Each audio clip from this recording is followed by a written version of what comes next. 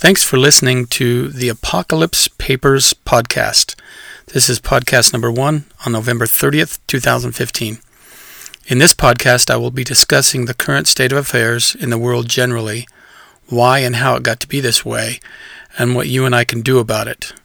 Unless you've been living in a cave somewhere for the last few months, you've been hearing a lot about the increased amount of terrorism that is happening all around the world and directed primarily at Israel and America, along with Christians all over the world.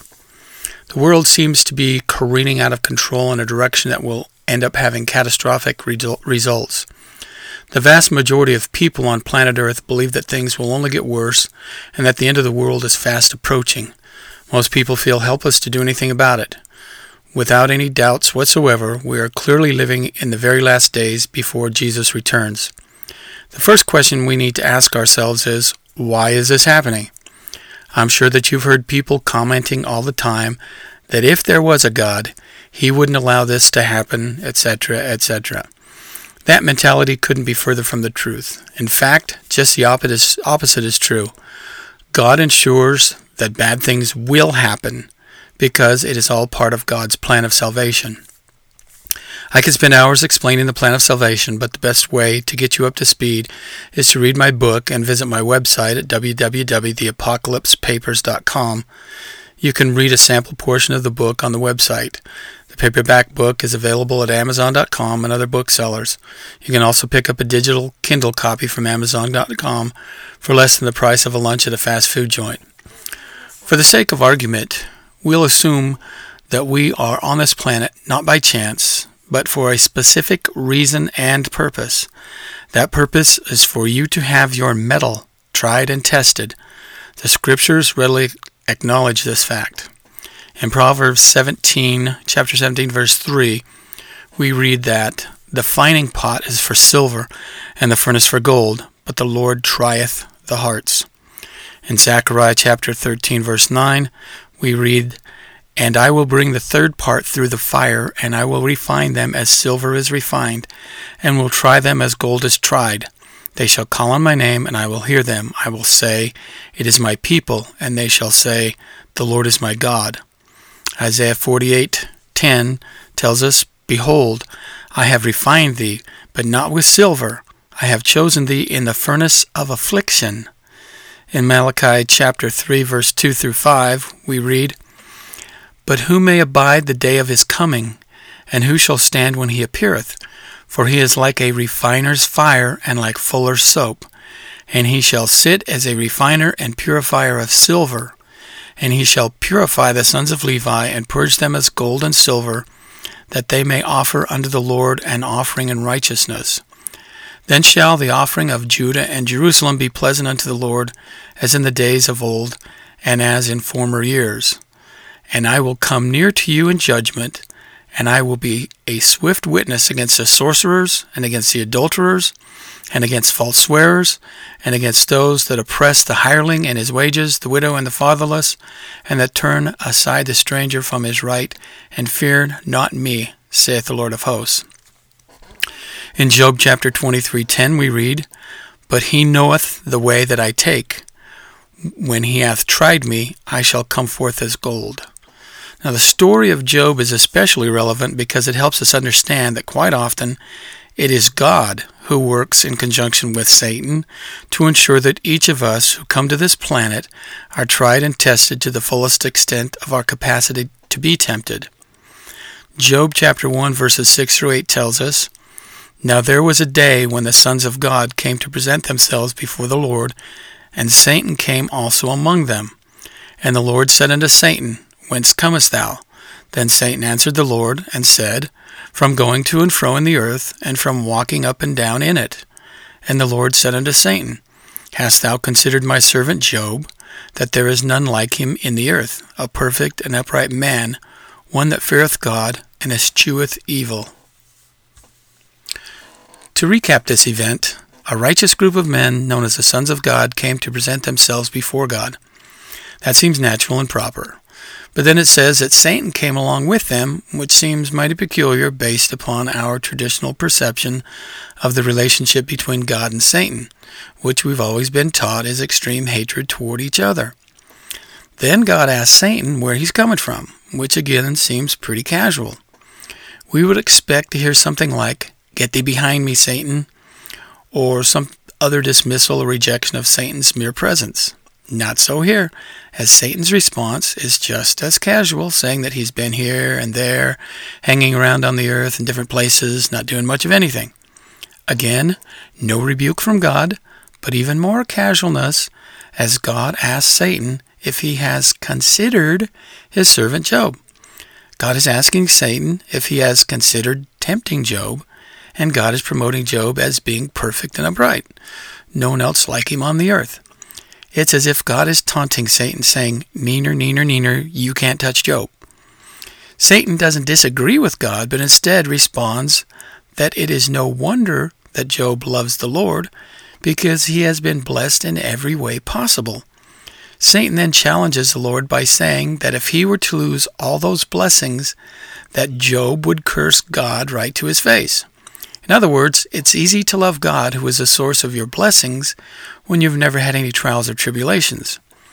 Job hadn't been properly tested in life to the furthest extent of his capacity to be tempted.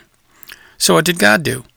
He told Satan that he could take away any blessings from Job and afflict him any way he chose, with the only exception being that he can't kill him.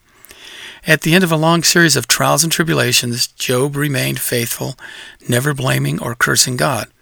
As a result, Job was blessed twofold over what he had before he was put through the refiner's fire. Although the story of Job is an excellent example of being tested and put through the refiner's fire, this testing has been going on all throughout the world's existence since Adam and Eve set foot in the Garden of Eden. So why does it seem that things have escalated at an exponential rate in recent years?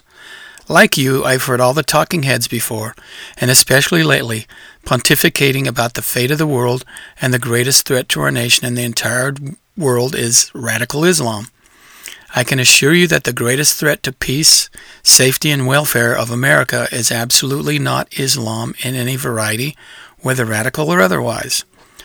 The greatest threat to America is actually us, you and I, and the rest of our family, friends, and neighbors. Radical Islam is nothing more than a symptom of the deeper problem. The real problem is that as a country, we have turned away from God.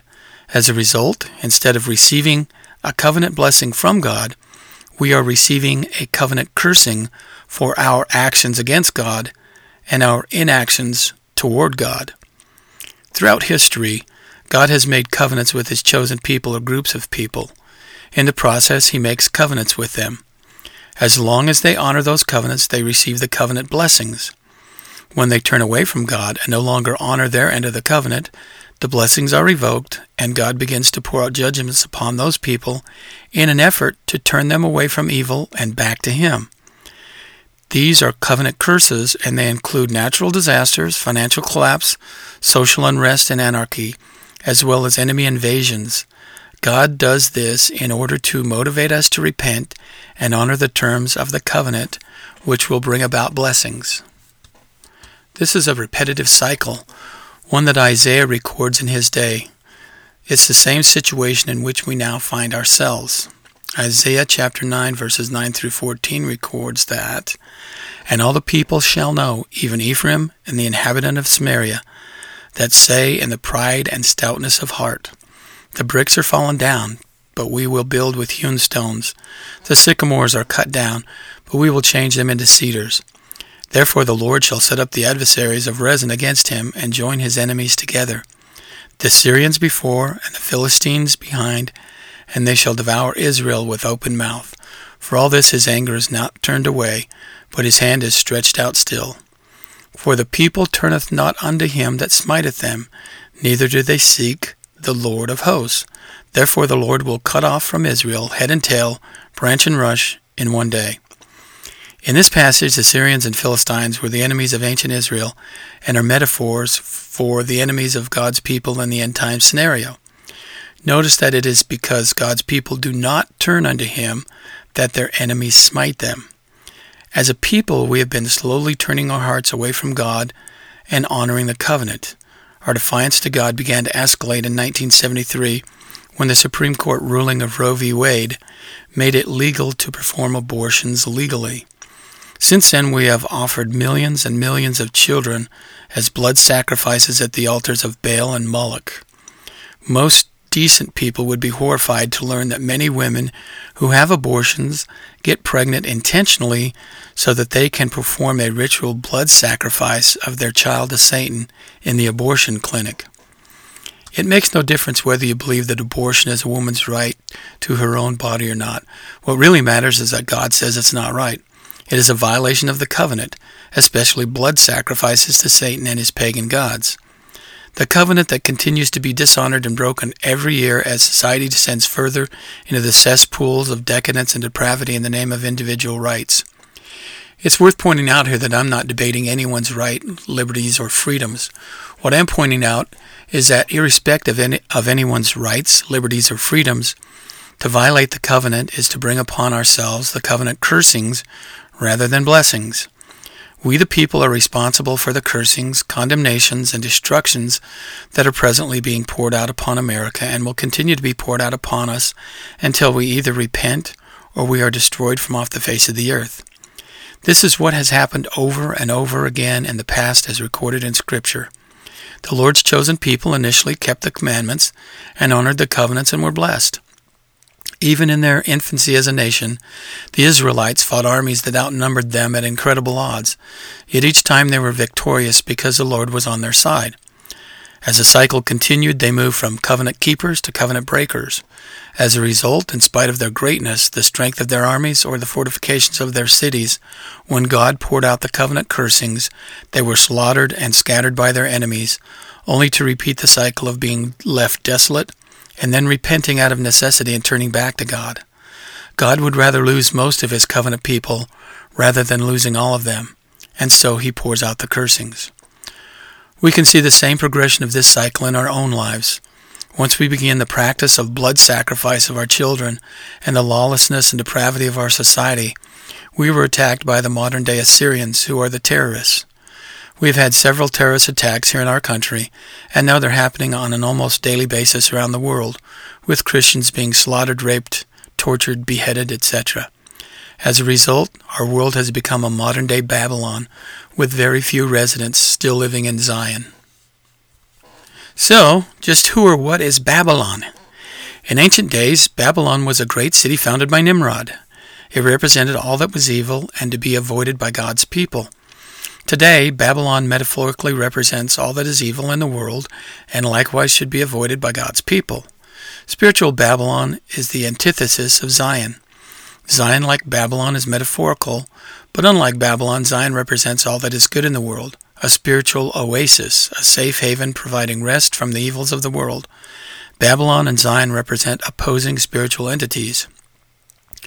What's happening in the world now, especially the terroristic threats against America, are not surprising or unexpected, as Isaiah foresaw them in his day and recorded them for our benefit. It is worth noting that Isaiah's prophecies are unique in that he prophesies of events both in his own day as well as the events in the end times/last days, or our world today. So what exactly did Isaiah see concerning our day and our particular circumstances? In Isaiah chapter 47, verses 10 through 14, we find, "For thou hast trusted in thy wickedness. Thou hast said, None seeth me. Thy wisdom and thy knowledge, it hath perverted thee. And thou hast said in thine heart, I am, and none else beside me. Therefore shall evil come upon thee. Thou shalt not know from whence it riseth, and mischief shall fall upon thee. Thou shalt not be able to put it off, and desolation shall come upon thee suddenly, which thou shalt not know. Stand now with thine enchantments, and with the multitude of thy sorceries, wherein thou hast labored from thy youth.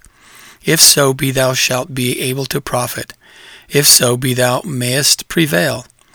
Thou art wearied in the multitude of thy counsels. Let now the astrologers, the stargazers, the monthly prognosticators stand up, and save thee from these things that shall come upon thee. Behold, they shall be as stubble, the fire shall burn them. They shall not deliver themselves from the power of the flame. There shall not be a coal to warm at, nor fire to sit before it." So can you see that this is America today? Can you see the pride and arrogance? Does this not describe our nation completely and what's going on in our world today?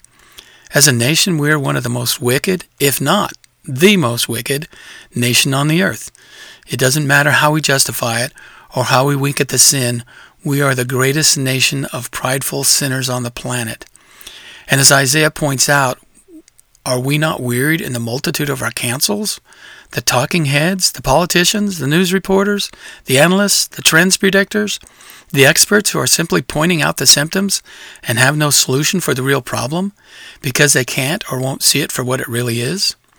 These experts just keep spinning and spinning and spinning the events so that, as Isaiah points out, we won't know from whence it riseth.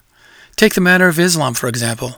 All the talking heads are pointing in different directions and spinning in this way or that way, while the terrorists continue to kill innocent men, women, and children in cold blood simply for not believing a certain way. All the talking heads do is talk about the problem, and nobody's fixing the problem. But notice what Isaiah says after that. Mischief shall fall upon thee, thou shalt not be able to put it off, and desolation shall come upon thee suddenly. Has anyone, anywhere on the planet, been able to put off or stop any terrorist action? The answer is simply no. Now, some of you may be thinking that the FBI routinely makes reports of terroristic plots that they've foiled, but the only ones they've really foiled are the ones that they themselves have plotted and recruited idiot terrorist wannabes to take the fall. So far, no legitimate terrorist plot has been prevented, just like Isaiah prophesied. Unless and until we are sufficiently humbled, until we repent, and until we return to God and honor our covenants with Him, we can expect more of the same. The severity of that which is to come is directly proportional to how we, as a nation, are willing to repent and keep the covenants, or on the other hand, how easily we abhor and break the covenants. Unfortunately, prophecy is 100% accurate, and things will get much, much worse before they ever begin to get better. A large percentage of people in this country will have to die at the hands of our enemies before God's people have been sufficiently purified through the refiner's fire. Now, if you're a Christian who is thinking that your membership in some church or the fact that you're saved because you confess Jesus Christ as your Lord and Savior will somehow preclude you from all the trials and tribulations of the coming refiner's fire, you are only deluding yourself. There will be no pre-tribulation rapture, as that would be contrary to God's plan. If you are one of these people who believes that you will not suffer these events, you are part of the problem rather than part of the solution. So what are we to do? You've got to get yourself prepared, both spiritually and temporally. If you can only do one, then become spiritually prepared. The Scriptures tell us that he that is prepared shall not fear. If you think you're already prepared, then you clearly are not. We know that the deception in these end times will be so great that if it were possible, even the very elect would be deceived. Notice that this is a conditional statement of if it were possible, which it may or may not be possible. Maybe the very elect will be deceived and maybe they won't. But unless you are one of the very elect, you don't even stand a chance. If you think you are one of the very elect, then you really need to read my book and study the information on my website. I can't stress enough how important it is to be prepared and not put off the day of your repentance.